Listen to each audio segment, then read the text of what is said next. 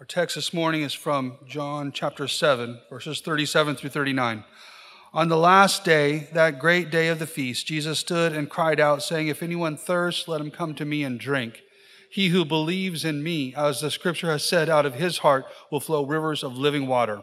But this he spoke concerning the Spirit, whom those believing in him would receive, for the Holy Spirit was not yet given, because Jesus was not yet glorified. Let's pray. Our Heavenly Father, we are a thirsty people. Our fields are dry, our forests are dry, and this is all a very fitting picture of our nation. The water is gone, and we are stacked kindling, ready to be burned. But Father, as we remember our nation's independence, would you soften our hearts that we might turn to you as a nation and experience true freedom? So Father, we ask that you would pour out your water, the water of life, on us. May it be a well springing up in our hearts to water our town, our state, our nation, and our world. Father, bless our reading of your word, that we might hear and believe and receive the water of life. In your Son's name we pray, and amen.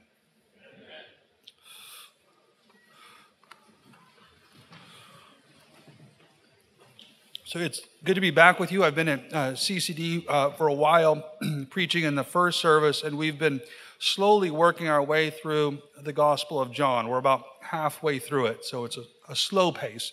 But I thought that for this sermon, what I'm doing is basically taking a few excerpts from different sermons that I've preached over the course of the time in John. So this is just kind of a message drawn from all over in the book of John.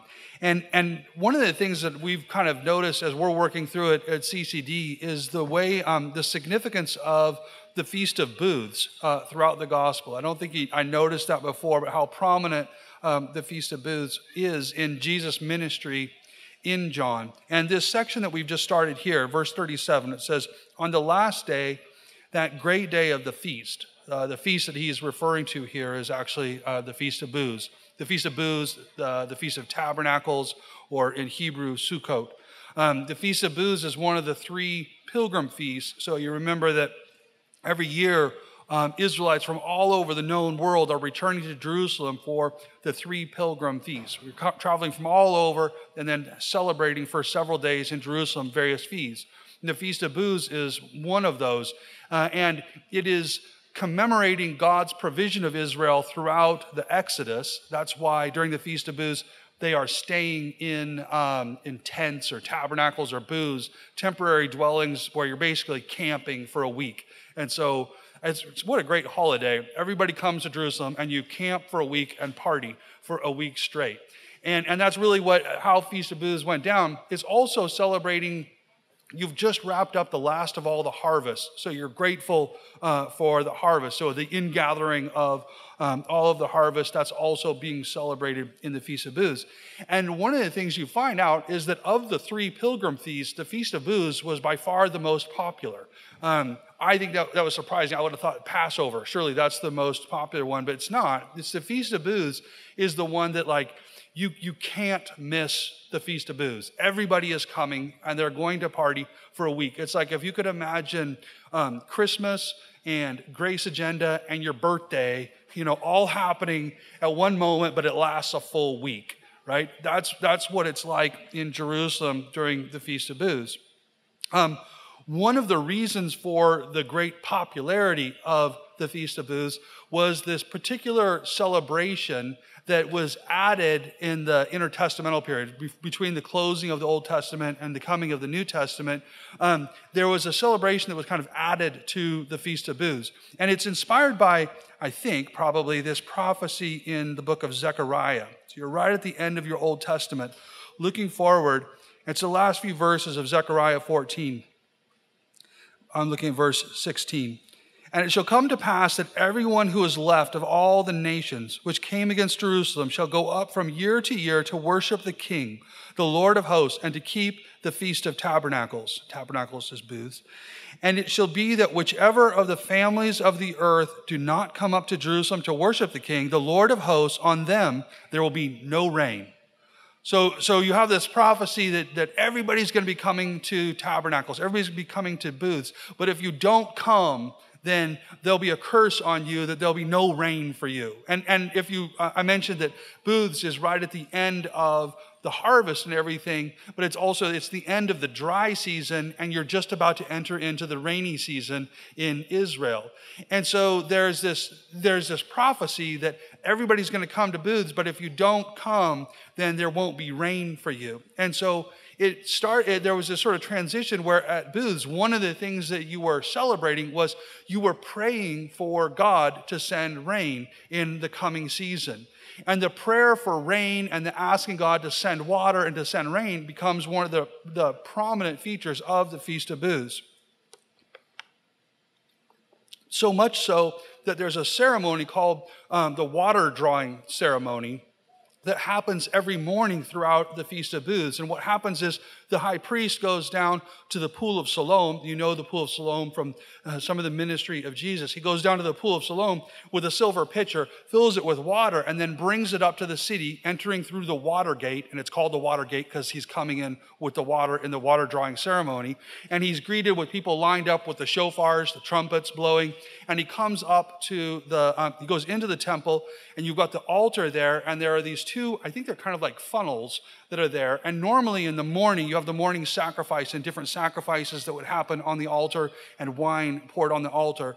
But during this week of booths, the water drawing ceremony, you come in with the water and you pour it into one of the funnels and you pour the wine into the other. And the water and the wine is sort of swirled and mixed and falls out on the corner of the altar and is poured onto the altar. And this happens every morning as a prayer to God, asking him to send water. And that happens every morning, but then every evening during the Feast of Booths, you have this incredible party that happens in the courtyard of the temple. And it's like the party to end all parties. It happens as it gets dark, and so you've got to have you've got to have lanterns and light for it. So they had these candelabras that were over 100 feet tall throughout the courtyard. And if you're a young boy, you could be lucky enough to be chosen to be the kid that gets to climb, an over 100-foot tall candelabra with a torch, lighting the lanterns all the way up. And the whole courtyard is filled with these, and you've got torches everywhere. So you've got this brilliant courtyard lit with all of these huge candelabras. And then the bands start. You had actual Levitical bands all over the place playing music, and the place is a raucous party.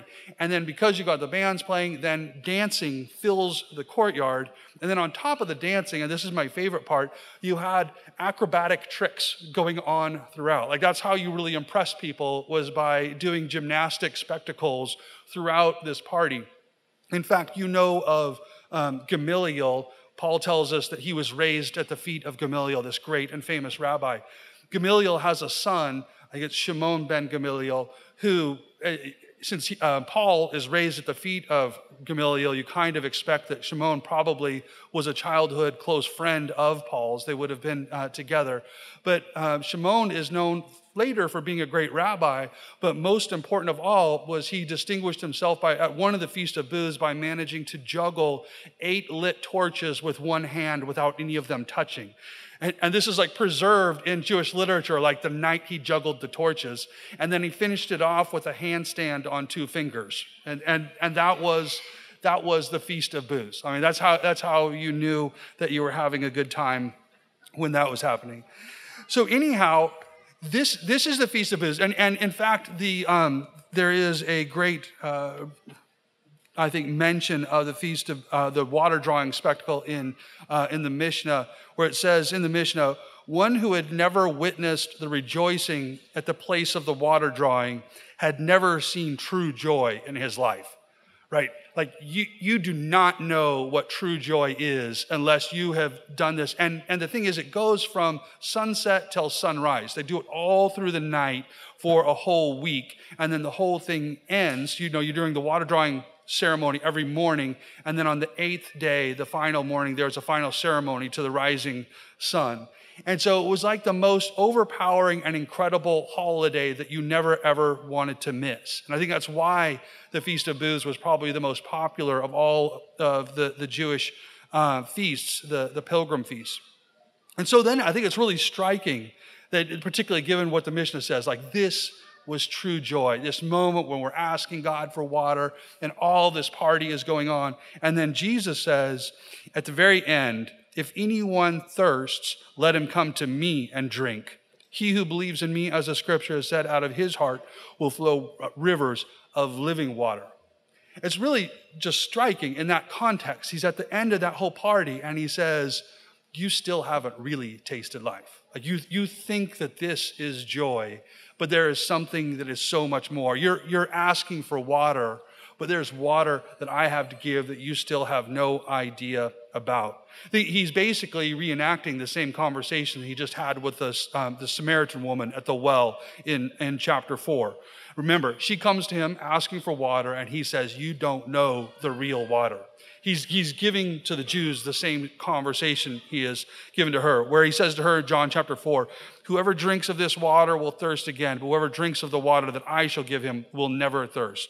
But the water that I shall give him will become in him a fountain of water springing up into everlasting life. That's going to be the true joy. The water that Jesus has is living water. Now, so there's physical life and death, and then there is life and death beyond just physical life and death. And we already know this. I mean, even you don't have to be a Christian to understand this concept. We use this in our culture all the time. We have a way of describing times that are more enjoyable, or the times that are most poignant, as the times when we feel truly alive, right? When you're just in your day-to-day week, you're just punching the clock, you're just going through the motions, that's your normal life. But then, right, when you get to go on vacation and you're sitting there on the beach with a drink that has a little umbrella in it, that's when you say, okay, this is truly living. This is the true life. And there is this sense that we have, even apart from being a Christian, there's a sense of like, the drudgery of life, and then moments where it's like you get a taste of something more. And when you get that taste, we tend to describe it as truly living. This life that we long for that is beyond the life that we're in, and you get these little glimpses of it every now and then. You remember Mel Gibson as William Wallace in Braveheart. Every man dies, but not every man really lives. That, I believe, became the senior quote of choice for young men for about 15 to 20 years. And so you've got the sort of pimply-faced kid playing Dungeons and Dragons in his parents' basement and saying, this is what it means to truly live. Every man dies, but not every man truly lives. So there's being physically alive, but then we intuitively feel that there is more there's more to life than just biological life. And that is, that thing that we intuitively feel, I'm saying, is a biblical truth. There's a biblical truth, though we don't understand that truth quite right until we come to a more Christian understanding of it. We feel it, but we don't understand it until we are in Christ, what this true life is that we long for. So think of it this way. Start with death, okay? There is physical death, and then there is spiritual death. Spiritual death is being cut off from God. That's what it means to be spiritually dead, to be cut off from God. Ephesians 2:1, and you he made alive who were dead in trespass and sins. Or Ephesians 4:18, those who are living in sin are alienated from the life of God. When you're in your sin, when you're apart from Christ, you're living in death because you're cut off from the life that is in God. Colossians 2:13, and you being dead in your trespasses and the uncircumcision of your flesh, he has made alive together with him, having forgiven you all trespasses. To be living in your sin, cut off from God, is spiritual death. You're cut off from that life that we all feel that we need, that life that we all secretly hunger for, thirst for. The men who don't truly live are those that are living cut off from the life of God. And this spiritual death, then, we're told in Scripture, culminates in the ultimate death, which is the second death. Revelation 21:8. But the cowardly, unbelieving, abominable, murderers, sexually immoral, sorcerers, idolaters, and all liars shall have their part in the lake of fire, which burns with fire and brimstone, which is the second death. Okay, when you're living in sin, you're cut off from the life of God, and the ultimate culmination of that is spiritual death, the second death, which is what hell is. Spiritual death culminates in the eternal judgment of hell.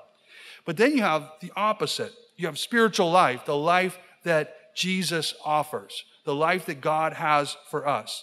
He came to offer life. That's how John introduces Jesus as the one who came to bring us life. It's really interesting working through John. One of the things I've noticed is I think basically the entire Gospel of John is really just the footnotes for about the first 15 verses. Like the first 15 verses kind of says it all, and everything else is just John trying to show how that is true. But when John introduces Jesus, here's how he introduces him. He says, "In him was life, and the life was the light of men." Jesus came as life, full of life. That's what Jesus was. He comes into this world where everybody is dead, and he enters full of life. Or as Jesus explains in John 10:10, "The thief does not come except to steal and to kill and to destroy. I have come that they may have life and that they may have it more abundantly." So Jesus is life, and he comes to bring that life, to give it to everyone, to overflow with it and pour it into other people's lives. So think then again about that last day of the feast, that last day of the Feast of Booths, when Jesus stands up in the middle of that party, all right? And he says, in the midst of the drawing water ceremony, the most joyful moment in the Jewish world, this is their moment when they are overflowing with the satisfaction of, I have all that this life could offer at this moment. And at that moment, Jesus stands up and he says, "You still don't know what real life is like. You still have not tasted life at his best, because I am the life. I am life." Jesus came with the stated purpose of taking the overflowing life that is in him and giving it to us. When you have life from Jesus, you have life overflowing from your own heart. We're told in Scripture that a city that has a well springing up inside of it is a city that is it's impossible to defeat with a siege, right?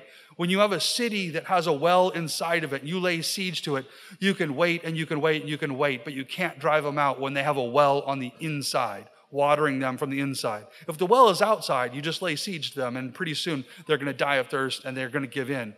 But when the well is on the inside, you can withstand forever, right? And excuse me, and that is what Christ is for us.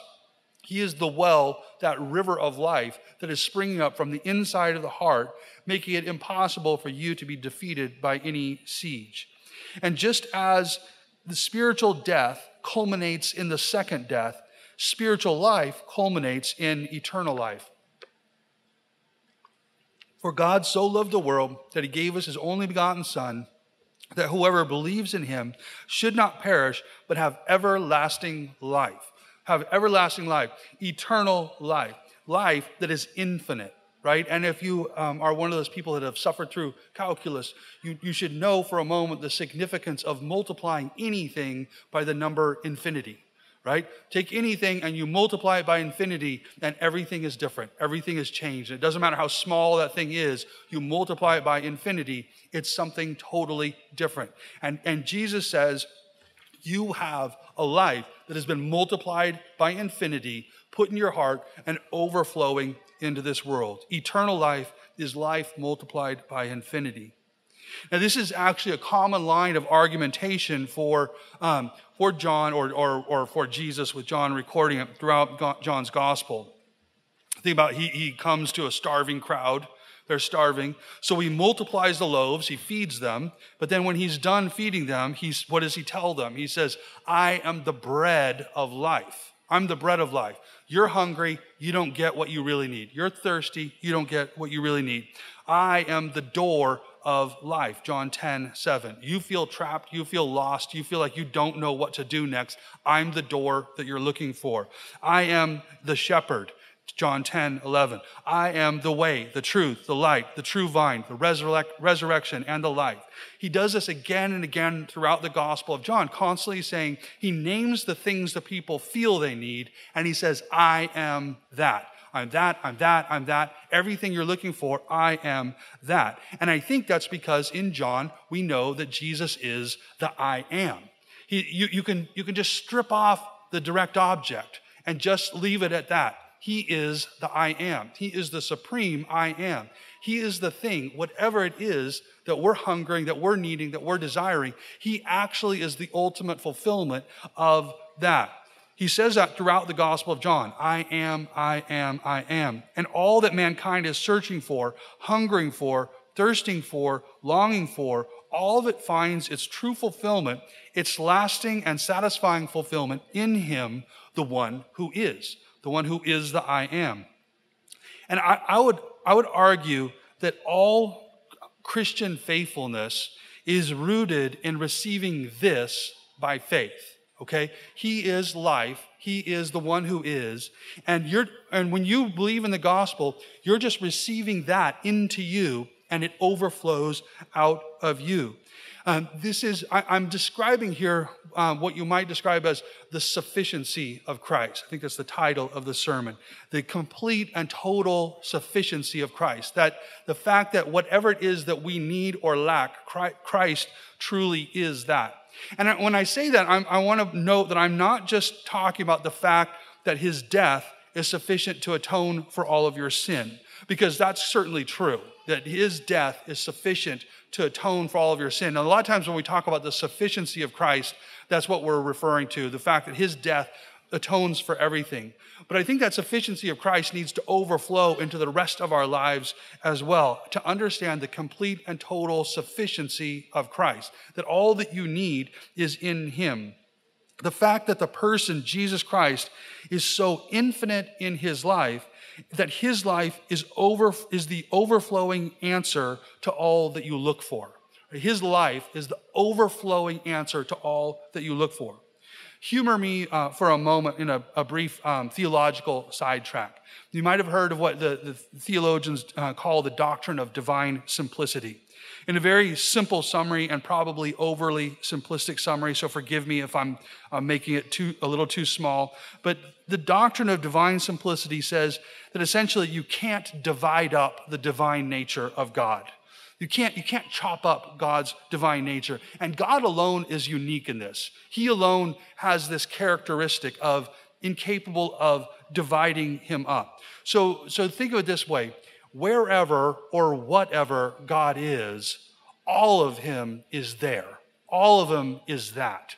Wherever or whatever God is, all of him is there. All of him is that. Okay? And so there's a lot to say about that doctrine, but I want to point out one little implication, one implication from this. And that is, I just want to dwell on that fact that wherever God is, all of God is there. So God's omnipresence, we talk about the omnipresence of God, wherever, God is everywhere, okay? God's omnipresence is not like a huge ball of dough that we have rolled thin across the whole universe so that everywhere has a little bit of that dough in it. Like when we think along human means, and the way our minds work, that's how we tend to think of God's omnipresence, that he's sort of rolled across the whole universe and spread out so that he fills it all in that way. But that's not what God's omnipresence is like. Because if you use that analogy, then wherever you are, you have just a little thin layer of that dough, right? You just have a little thin layer of that divine nature. But that's not what God is like. Wherever God is, all of God is there. God's presence here is not one rolled thin little layer. God's presence here is the entirety of him. Wherever he is, all of him is there. His omnipresence is all of him here. You cannot chop him up and say, because he's here, he's not over there. He is all here. Wherever God is, the entirety of God is there. Now take that for a moment and apply that to what we're saying about Jesus and the life that he gives to us. Okay, apply that to the life that Jesus gives to us. Jesus Christ has in himself eternal, infinite, overflowing, all-sufficient life. Okay, in himself is eternal, infinite, overflowing, all-sufficient life. And that life that he has is given to you in the gospel. That is given to you in the gospel. And if you think again about the lesson from the doctrine of divine simplicity, where that life is, all of that life is. Where that life is, all of it is. What Christ is, he is exhaustively for you. He is all of that exhaustively for you. And the fact that there will be tens of billions of saints who share in that life does not mean that you are getting 1/10 billionth of that life, okay? The fact that you can look around and see other people who also have that life in them does not mean that in any way the life that you've been given has been diminished. It's not cut in half every time it's shared with somebody else, because all of him is here. All of him is for you. So you're not getting a diminished portion. You're getting the entirety of it. You think for a moment of the Christ Church slogan. I think it's sitting there in the bulletin. All of Christ for all of life. All of Christ for all of life. You need to understand that all of Christ, all of him for you, just you. You individually has all of Christ, all of the life of Christ given to you. And that's why then I'm arguing that we need to understand the incredible sufficiency of the life that we have in Christ, the overflowing eternity and infinity of the life that has been put into your heart. As good Reformed Protestants, we understand the sufficiency with regard to our salvation, right? When we're talking about our salvation, we're pretty good at saying, okay, when I was saved, it was 100% the work of God. I contributed nothing. He did all of it because he is sufficient and he takes care of all of it. Okay? But I want to press on how this sufficiency works its way into the rest of our lives. It's certainly true of our salvation, but I think we are sometimes too quick to just stop there and not see how this sufficiency works in the rest of our life. Colossians 2:6, Paul says this, as you have received Christ Jesus the Lord, so walk in him. As you have received Christ Jesus the Lord, so walk in him. This is something I think I've learned from Doug on a few occasions, is the way when you look at that, you suddenly realize, okay, how did I receive Christ Jesus the Lord? 100% grace, 100% mercy as a gift, and me simply resting in him. And then Paul says, the rest of your life, you're supposed to live out in the same way. This sense of like just receiving something, being given something is supposed to permeate the rest of your life. And you continue to walk in the same way as when you first received Jesus. So how did we receive Jesus? Well, again, we're Reformed, so we know that we're supposed to say, okay, it's God working completely. I'm passive. This is where the death of Lazarus, or the resurrection of Lazarus, is such a great image. You were a dead corpse when Jesus came to save you in your spiritual death. But just like Lazarus, John 11, you contributed nothing to your salvation but the ripe smell of death. Okay, that's all that you gave. And then God's voice comes, and your eyes open, and you're suddenly alive, and you walk out realizing you did nothing, right? You didn't contribute anything to that resurrection. So you were totally saved by the work of God, not by what you did. But having been saved, how do you then walk? Paul says, in the same way, continuing to live in this complete sufficiency of the life of Christ. And this is tough here because we know that having been saved, we're now called to a life of obedience, right? We know that you're now called to go and do things, the Great Commission. You're supposed to baptize them and teach them to obey everything I've commanded you. So we are supposed to obey. We're supposed to get up and go out and do. We're supposed to obey. But the temptation then is to think that salvation is of grace, but then after we are saved, we're supposed to obey, so we shift to works. But it's really important to understand that obedience for a regenerated Christian is fundamentally different than obedience outside of Christ, okay? If you're a Christian, that your obedience is fundamentally different than somebody who is trying to do the exact same thing, but is standing outside of Christ. Because you're living in this sufficient life. You are living as somebody who has this everlasting, eternal life coming out of your heart. As you have received Christ Jesus the Lord, so walk in him. You obey from a position of grace and spirit-filled power. Okay? All Christian obedience, and I want to emphasize, we are called to obey. We must go and obey. But all Christian obedience flows fundamentally from resting in the perfect sufficiency of Christ. It is a different kind of obedience when one man is sitting there gritting his teeth, attempting to do what he knows he's supposed to do. I'm supposed to love my wife. And so he grits his teeth and he says, okay, I'm going to help with the dishes. Okay, and he's all these things he's trying to do to love his wife, but he's doing it just gritting his teeth on his own power. Somebody who is in Christ has the blessing of having obedience being the thing that naturally flows from a resting position. When you can actually just rest in the goodness of Christ, then let the obedience flow from that. And it looks perhaps the same on the outside, but it is a very fundamentally different kind of action. Let me give an example. Think of a strong impulse that you know is sinful, but it still easily controls you. Okay? There's a strong impulse that you know it's wrong, but it just gets a grip on you, and then it feels like you're hopeless before it. It could be a sexual immorality, some temptation to lust or something like that. It could be anger, something that just inflames you and gets you so passionately outraged that you feel like you're at the mercy of this fire that is descending upon you. Perhaps it's covetousness, this constant looking to your left, to your right, seeing something that somebody else has, and it just makes you sick in your heart so that you cannot bear the weight of it, and it just weighs heavily on you. It could be bitterness. It could be worldly sorrow, this sense of despair and hopelessness that just puts you into this dark, dark depression at your situation. Okay, these are all these impulses that can descend upon you, and they get a sort of vice on your heart. Now, in that position, ask yourself this question: what are you desiring fundamentally that Christ is not so much more than that? What are you sitting here longing for that Christ is not infinitely more than that? He is that multiplied by infinity. He is that for you. He is that in your heart. What do you grip by? What are you longing for that he is not infinitely more than that? Think of Jesus throughout the book of John saying this again and again: the I am, I am, I am. I am the bread. I am the water. I am the life. Whatever it is you think that you are looking for, Jesus fundamentally is the ultimate satiation of that desire. All right, he has that for you. I am the wealth. I am the health.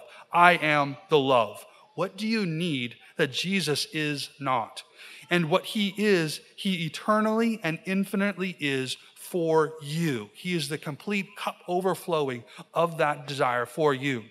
So you can fight lust, you can fight depression, you can fight jealousy, you can fight all of these things with a whole lot of effort. You can make yourself a list of all the disciplines that you need to do to sort of toughen yourself up and get yourself stronger and be the person that can withstand all of these temptations.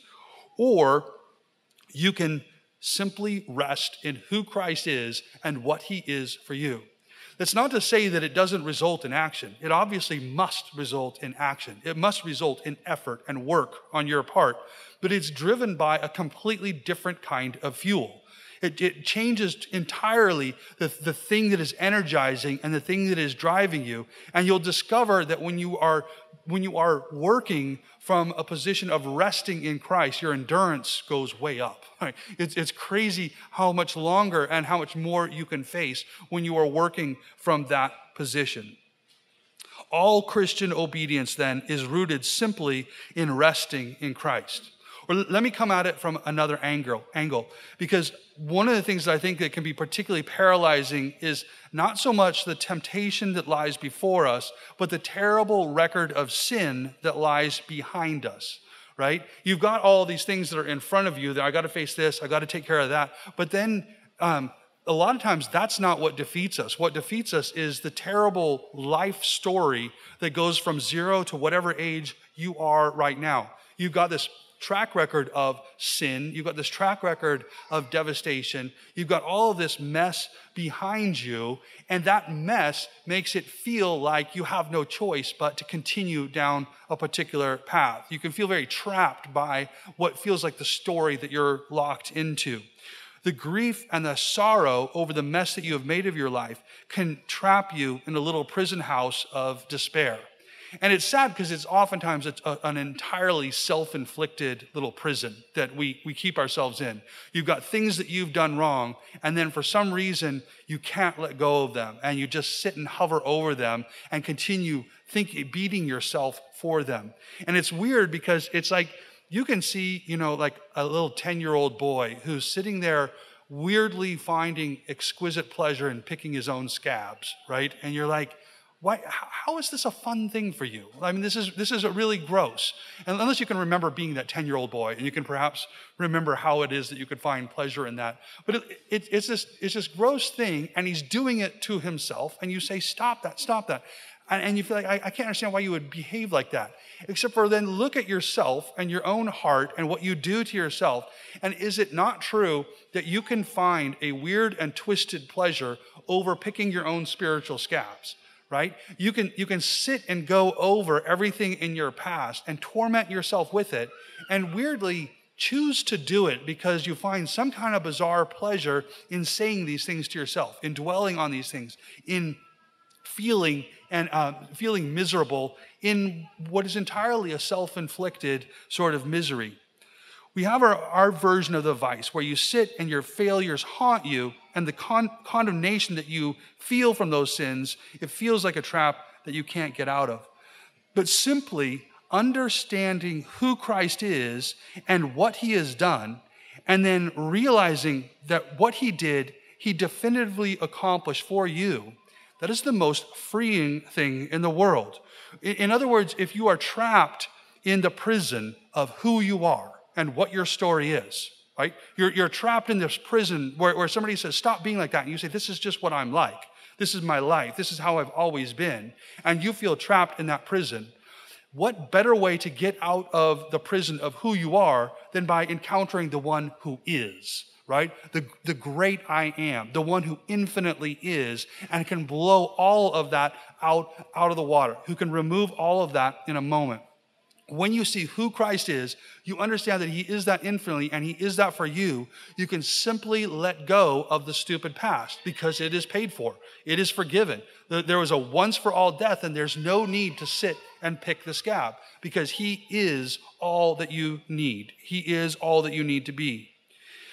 Lazarus, come forth, right? Jesus' great words, his great command. Lazarus, come forth. Stand up and walk out of it. He does not say, Lazarus, roll around in there for a while and feel sheepish and guilty for what you did, right? Don't, okay, we're going to raise you from the dead, but it's going to take some time. It's going to be painful, and we're going to all sit and stare at you and make fun of you for stinking and rotting, right?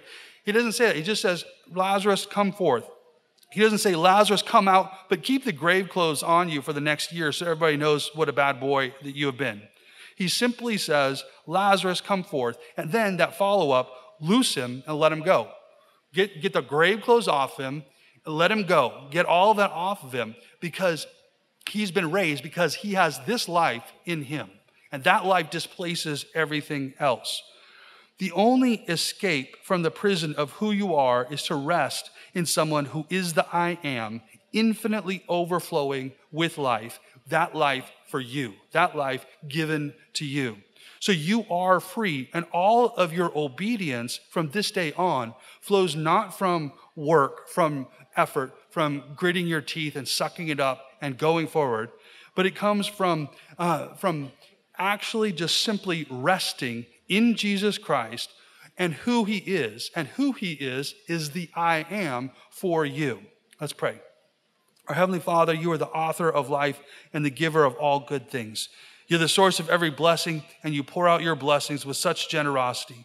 Father, we are surrounded by the beauty and the joy of your goodness on all sides, and we receive all these things as a small down payment of the joy to come.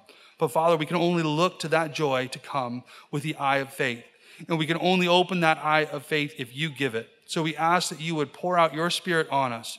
Open our eyes that we might look clearly to the life that is to come, and that we might know that we have that inheritance. Father, create that faith in us that it might become an overflowing well in our hearts that would fill our town with gospel hope.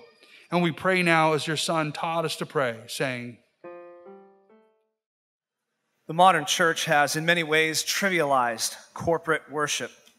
Whether through the megachurch tendency of turning the service into a circus of pyrotechnics and entertainment, lacquered in vaguely Christian sentiment, or in other orbits, the trivialization occurs through the ordination of Lesbiterian bishopettes, inviting their quote-unquote congregation into conversation about the lived experiences of oppression.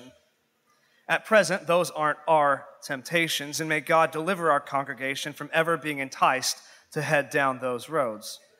But that raises the question, what temptations are we most likely to be enticed by? It is the temptation of assuming the blessing of God can be put on autopilot.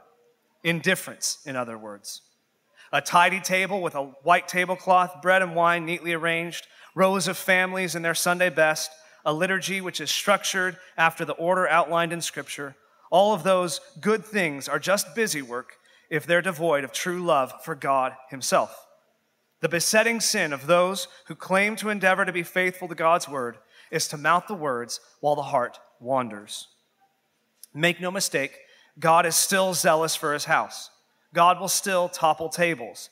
God will still withdraw His glory from faithless worshipers. He who has commanded us to worship Him will abhor that worship if it isn't born of faith in Christ alone. Neither our liturgy, nor our Christian community, nor a beautiful sanctuary, nor a high view of sacraments, nor the expositional preaching of God's word can thrive without the new birth. So, if we would enjoy God's blessing upon our congregation, upon our worship services, upon this sacrament, we must come through the Blessed One alone. If we come through Christ, all those distinctives we cherish come too, and our worship ascends as a pleasing aroma to the Lord. So come in faith and welcome to Jesus Christ. Let's pray. Our God and Father, we thank you that through this meal, you nourish our faith, you build us up. We pray that your blessing would rest upon it as we look to Christ alone in faith, and that His blessing and His presence would fill us now by the Holy Spirit. In Jesus' name, and amen.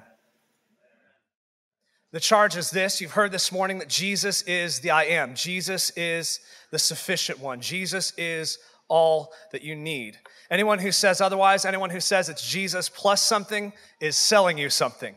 They're trying to deceive you with something. It's Jesus only, ever, always. That is true Christianity. Now hear with believing hearts the benediction of our Father.